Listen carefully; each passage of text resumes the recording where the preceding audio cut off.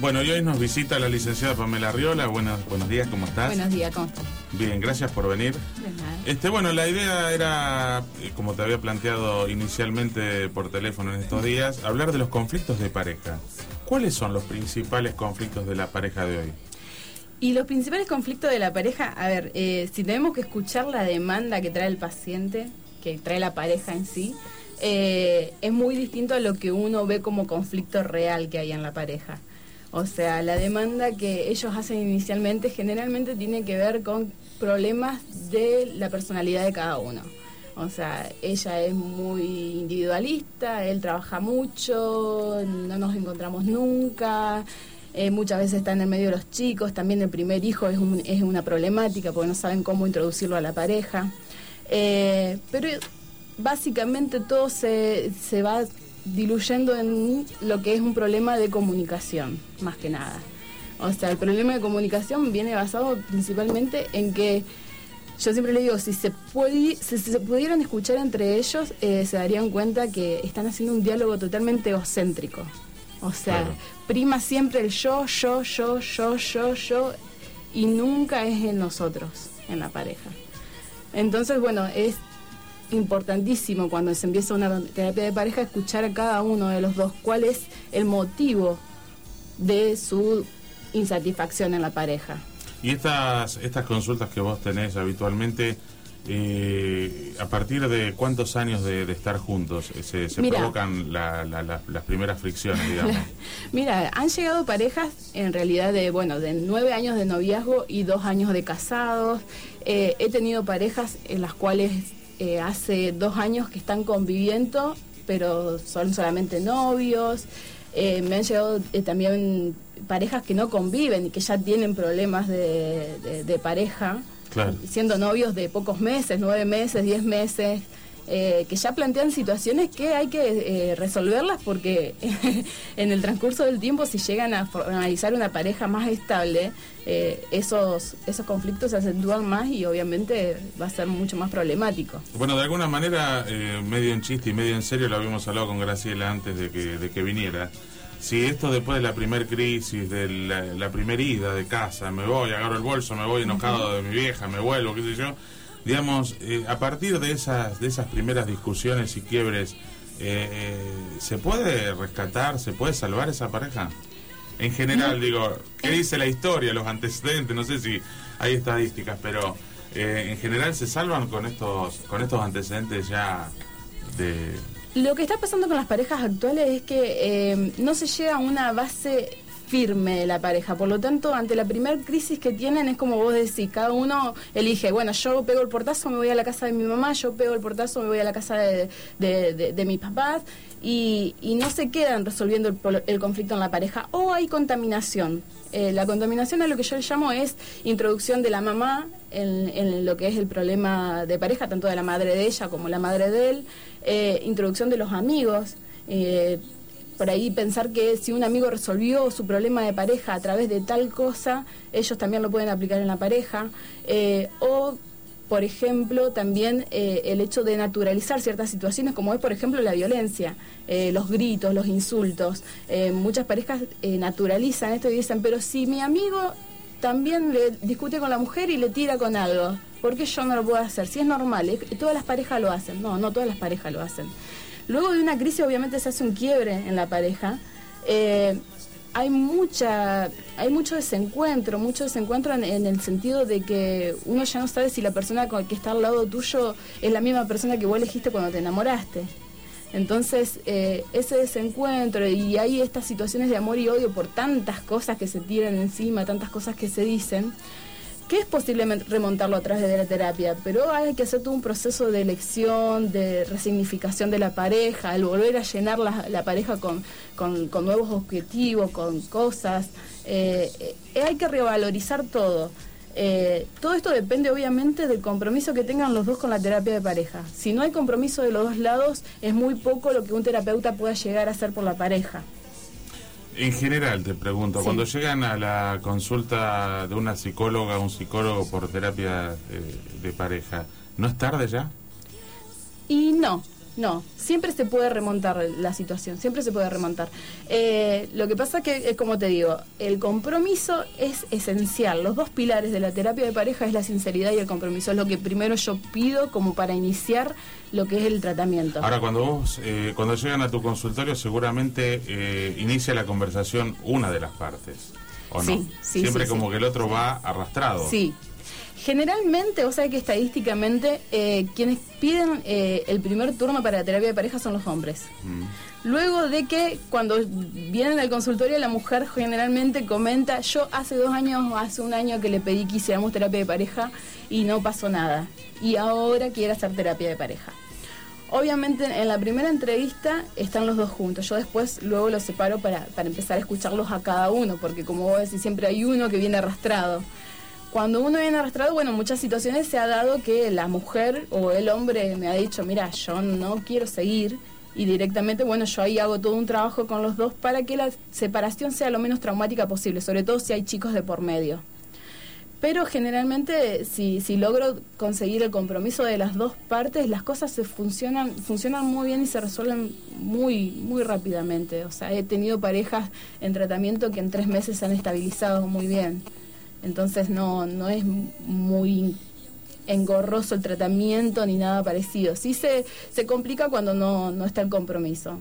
¿Y qué tema el de los hijos, no? Que tocabas también. El tema de los hijos, el primer hijo es muy importante. El primer hijo es muy importante. ¿Por qué? Porque si una pareja que conforma su nueva familia tiene que empezar a deshacerse de la familia principal, que obviamente son sus papás. Tiene que hacer un duelo de esa familia, de ese entorno, para poder formar su familia. Cuando no se logra eso, nosotros decimos que la persona que no ha dejado de ser hijo no puede ser padre. Entonces... problema de maduración. Sí, la introducción del hijo a la pareja es difícil en ese sentido, porque no pueden cumplir la función. O sea, la mujer tiende generalmente a apropiarse del chico, a hacer lo suyo, y claro. No permite la entrada del hombre. Y el hombre, si en realidad tuviera resuelto todos sus problemas con su mamá, podría ser una introducción de su función paterna más fácil. Pero como en muchos casos, en la mayoría de los casos que estoy viendo, no está resuelto ese problema, entonces es un conflicto muy fuerte para la pareja. ¿Cuál es el problema con la mamá que planteas? Que sigue siendo hijo. A ver, siempre está la mamá como... consejera. Sí, como digamos, consejera. Alguna, entre comillas, sí. Metiendo ficha. Sí. Sí, y más cuando hay un bebé de por medio. O sea, también es el pleito entre mamá y mamá. Claro. Entre la mamá del bebé... y la esposa. Y la madre del marido. Claro, ¿quién me llevó el nene? Claro, está el tironeo entre el hijo más grande y entre el bebé, entre el nieto también. Claro, entonces se hace un tironeo entre las dos mujeres que dicen, no, yo no voy a permitir que esta mujer se meta en mi casa, o no voy a permitir que ella me venga a decir a mí qué es lo que yo tengo que hacer. Entonces hay que construir una relación totalmente distinta con los padres cuando uno empieza a conformar su propia familia. Desde otro lugar. Ellos pueden estar ahí tranquilamente, pueden venir a visitar, pueden dar consejos si se quiere. Sí, cada uno en su rol, ¿no? Claro, cada uno en su rol. Si cada uno mantiene los lugares, eso es importante. Lo que vos dijiste de los roles es importante. Porque cuando uno puede conformar su vida manteniendo los roles estables en donde tiene que estar, las cosas funcionan muy bien. Claro. Las cosas funcionan muy bien. El problema es la contaminación, como yo te decía. Exactamente, la gente tóxica, hay que saber marcar la cancha. La gente tóxica, tal cual, sí, bien. Sí. Bueno, ¿y cuánto influye, que es creo que el otro gran problema en los conflictos de pareja actuales, la sexualidad? Muchísimo. Esto de que la mujer, muchos comentarios de mujeres que el marido quiere todo el tiempo, sí. Que el sexo no es importante en la pareja y para el hombre sí, o al revés, o mujeres insatisfechas que el hombre llega cansado, se duerme y se acuesta y no le presta atención, sí. O la llegada del hijo también, ¿no? La llegada del hijo. Muchas veces la mujer deja de ser mujer. Exactamente. Ese es un gran problema para ser madre. En realidad la mujer tiene que empezar a conocerse a sí misma y empezar a poder hablar de su sexualidad abiertamente con su marido. Si logra eso, plantear esta situación como algo normal en la pareja, que le diga cuáles son sus gustos sexuales, qué es lo que quiere, qué es lo que no quiere. Las mujeres somos muy cambiantes, pero el hombre también se puede adecuar a esas cosas. Entonces él necesita también escuchar qué es lo que quiere, porque muchas veces se encuentra con la negativa. No, yo no quiero esto, a mí no me gusta, pero tampoco le dice qué es lo que quiere. O vos no me satisfacés sexualmente, pero tampoco enuncia qué es lo que quiere, cómo quiere que la satisfagan. Entonces, el diálogo es importante, el diálogo en todo sentido en la pareja es importante. Y no posicionarse en el lugar, como yo te decía hoy, en el lugar en el lugar yoico, en el lugar narcisista, egocéntrico, de pensar que yo quiero esto, pero tampoco lo digo, y el otro no es adivino como para saber qué es lo que yo quiero. Claro. Entonces, hay que ser franco en la pareja, el diálogo es muy importante, hay que afianzar esos lugares, hay que afianzar y hablarlo constantemente, porque muchas veces también uno escucha, nosotros hablamos mucho, las parejas dicen esto, nosotros hablamos mucho, pero cuando vos empezás a indagar en la terapia, te das cuenta que hay cosas que nunca dijeron y que son importantes. Y la mujer tiene que aprender que una vez que es madre, tiene que permitirse el lugar de mujer también, no solamente de madre. Porque puede ser mujer para su marido y seguir siendo madre para su hijo.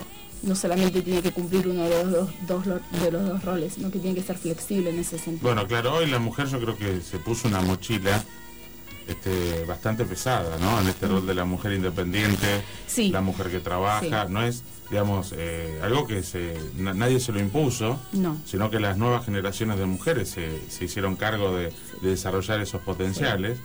Y se hace pesado, ser empresaria, ser profesional, ser ama de casa, es que porque en eso... definitiva no hace falta tampoco, digamos, con las tareas de la casa ya sí. Alcanza y sobra para... Es que eso también es un motivo de consulta, motivo de queja del hombre. Claro. O sea, ella madre, amante, claro, profesional. No llega. Llega solamente a ser madre y madre. Se claro. Queda estabilizada en ese rol. Y profesional, obviamente. Pero lo que no hay es un espacio para cada cosa. Yo siempre digo que lugares hay que buscarlos, hay que crearlos, hay que fomentarlos en la pareja. Claro. Uno puede ser mujer, puede ser profesional, puede ser madre, sin necesidad de que una de las cosas que haces te tape todas las otras. Bueno, es simple, tan simple como quien dice que no tiene tiempo de ir a caminar. Claro, tal cual. Es cuestión de hacerse los tiempos. De hacerse los tiempos. Y después de una infidelidad, que me imagino que también es el último, sí. La última consulta que debes tener, no sé si la principal, pero después de una infidelidad, ¿cómo se genera de nuevo la confianza, el amor, la magia? ¿Se genera? Se genera, se vuelve a generar, y en muchos casos más fuerte de lo que estaba anteriormente. Obviamente que en el caso de una infidelidad siempre es un golpe muy fuerte que al otro lo desestabiliza a un nivel de su personalidad, de su narcisismo, como llamamos nosotros, muy adentro suyo, que genera una herida muy fuerte, pero que a su vez esa herida lo hace justamente ver en el otro cosas que no estaba viendo, cosas que había dejado de lado, que por ahí la había estabilizado como cosas seguras que siempre iban a estar. Sí, bueno, claro, empiezan a aparecer estos problemas. Y acá no es cuestión de culpa, de quién fue el infiel y si la culpa va sobre toda esa persona. No, acá hay una pareja y hay que preguntarse qué problema había en la pareja que estaba funcionando mal, por qué no estaba el diálogo y por qué se llegó a esto. Generalmente la infidelidad, tanto en el hombre como en la mujer, desestabiliza mucho, pero es posible también remontarlo, porque una vez que se cae todo eso, se puede levantar a la pareja y con más fuerza todavía, mucha más fuerza. Hay hombres que llegan a decirte, yo si lo veo al tipo con el que me fue infiel mi mujer, lo felicito y le agradezco por lo que hizo. Bien. Porque ha logrado remontar la pareja desde otro lugar. O sea, después de una crisis así, si pasan esa tormenta, realmente el fortalecimiento es muy fuerte. Y ahora, ¿cómo desarrollás tu trabajo de consejería, digamos, por decirlo de alguna manera, a las parejas, con lo que uno puede ver en la televisión, con el desarrollo de la sociedad moderna. Esto de encontrar los valores de la familia, los hijos, no a la infidelidad, la violencia de género, y con lo que se vende en la televisión, que se vende... Lo light. Lo rápido, lo fácil, vulgar, botineras, bueno, el manejo de Tinelli de la mujer frente a la pantalla, la degradación de la mujer. ¿Cómo generás todo un diálogo, un discurso de pareja, de ideales frente a lo que realmente se vende permanentemente en la revista, en la televisión, en la radio, en los programas, pum, pum, pum? Sí, o sea, tenemos una contradicción acá entre lo que es los valores que tenemos como familia y que tienen que estar porque son necesarios, y lo que la cultura impone hoy en día. La cultura, esto de lo que te decía, justamente lo light, el facilismo, muchas veces el machismo, la degradación de la mujer, que en muchos lugares entra también, está muy conectado con lo que hablábamos de la mujer que no se da el espacio para ser mujer, de la mujer que es profesional y no se da el tiempo y todo esto. En general, o sea, yo empiezo trabajando con cada una de las partes de la pareja, y al escucharlos uno va haciendo lineamientos. No son consejos, yo no hago consejería con las parejas, no soy consejera de parejas, yo soy terapeuta de pareja. Lo que hago es escuchar el problema que tiene cada uno y hacer lineamientos de trabajos de acción para que ellos lo apliquen en el hogar. Todo esto tiene que ver con la recuperación de ciertos valores que son importantes: el respeto, el escuchar al otro, el darse el tiempo para saber qué es lo que el otro necesita, qué es lo que el otro pide, y darle más lugar a lo que es sano en la pareja en cuanto a la estabilización de valores, porque eso es lo que va a llevar a que el día de mañana, cuando tengan hijos o si ya tienen hijos, los chicos tengan una posibilidad de crecer en un ambiente más sano y no tan contaminado o corrupto. Sí. Toda esta cuestión de respeto hacia el otro es muy importante y es lo que se ha perdido hoy en día. O sea, todo el mundo te habla de esa situación de falta de respeto, más allá de la violencia que puede haber, tanto verbal como física, como psicológica. Mucho está naturalizado a través de los medios de comunicación y no está bueno, porque en la pareja tienen que existir los lugares de respeto. El otro es uno más que está al lado nuestro por amor. Entonces nosotros tenemos que respetar a esta persona, tenemos que darle el lugar de que es uno igual y que tiene tantas cosas como nosotros, tantas virtudes como falencias como nosotros. Entonces hay que recuperar esos lugares de amor y en cuanto a los valores, también recuperar los lugares donde teníamos los hábitos. O sea, las parejas hoy en día no comparten muchas cosas que son esenciales, como por ejemplo un desayuno juntos, un almuerzo juntos, una película juntos. Siempre está el otro, un tercero de afuera que viene a llenar los espacios que la pareja no puede compartir sola. Claro. La pareja tiene que aprender a estar sola y disfrutar de estar solo.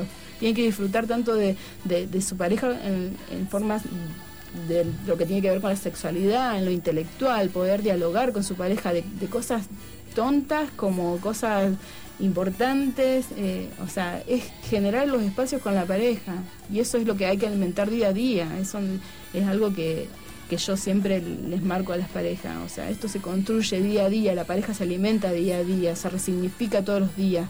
Uno todos los días está eligiendo a la pareja que tiene al lado, todos los días. Aunque parezca muy loco, uno se levanta y puede decir, sí, ya está al lado mío, no tengo por qué elegirla así, hay que elegir a la pareja todos los días. Bueno, y con eso yo creo que es el mejor mensaje, con eso terminamos. Yo te agradezco que hayas venido hasta la radio. No, por favor.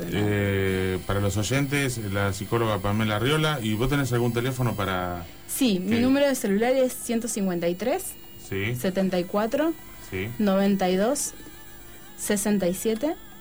Ahí. O pueden entrar a la web, que es www.psic.com.ar.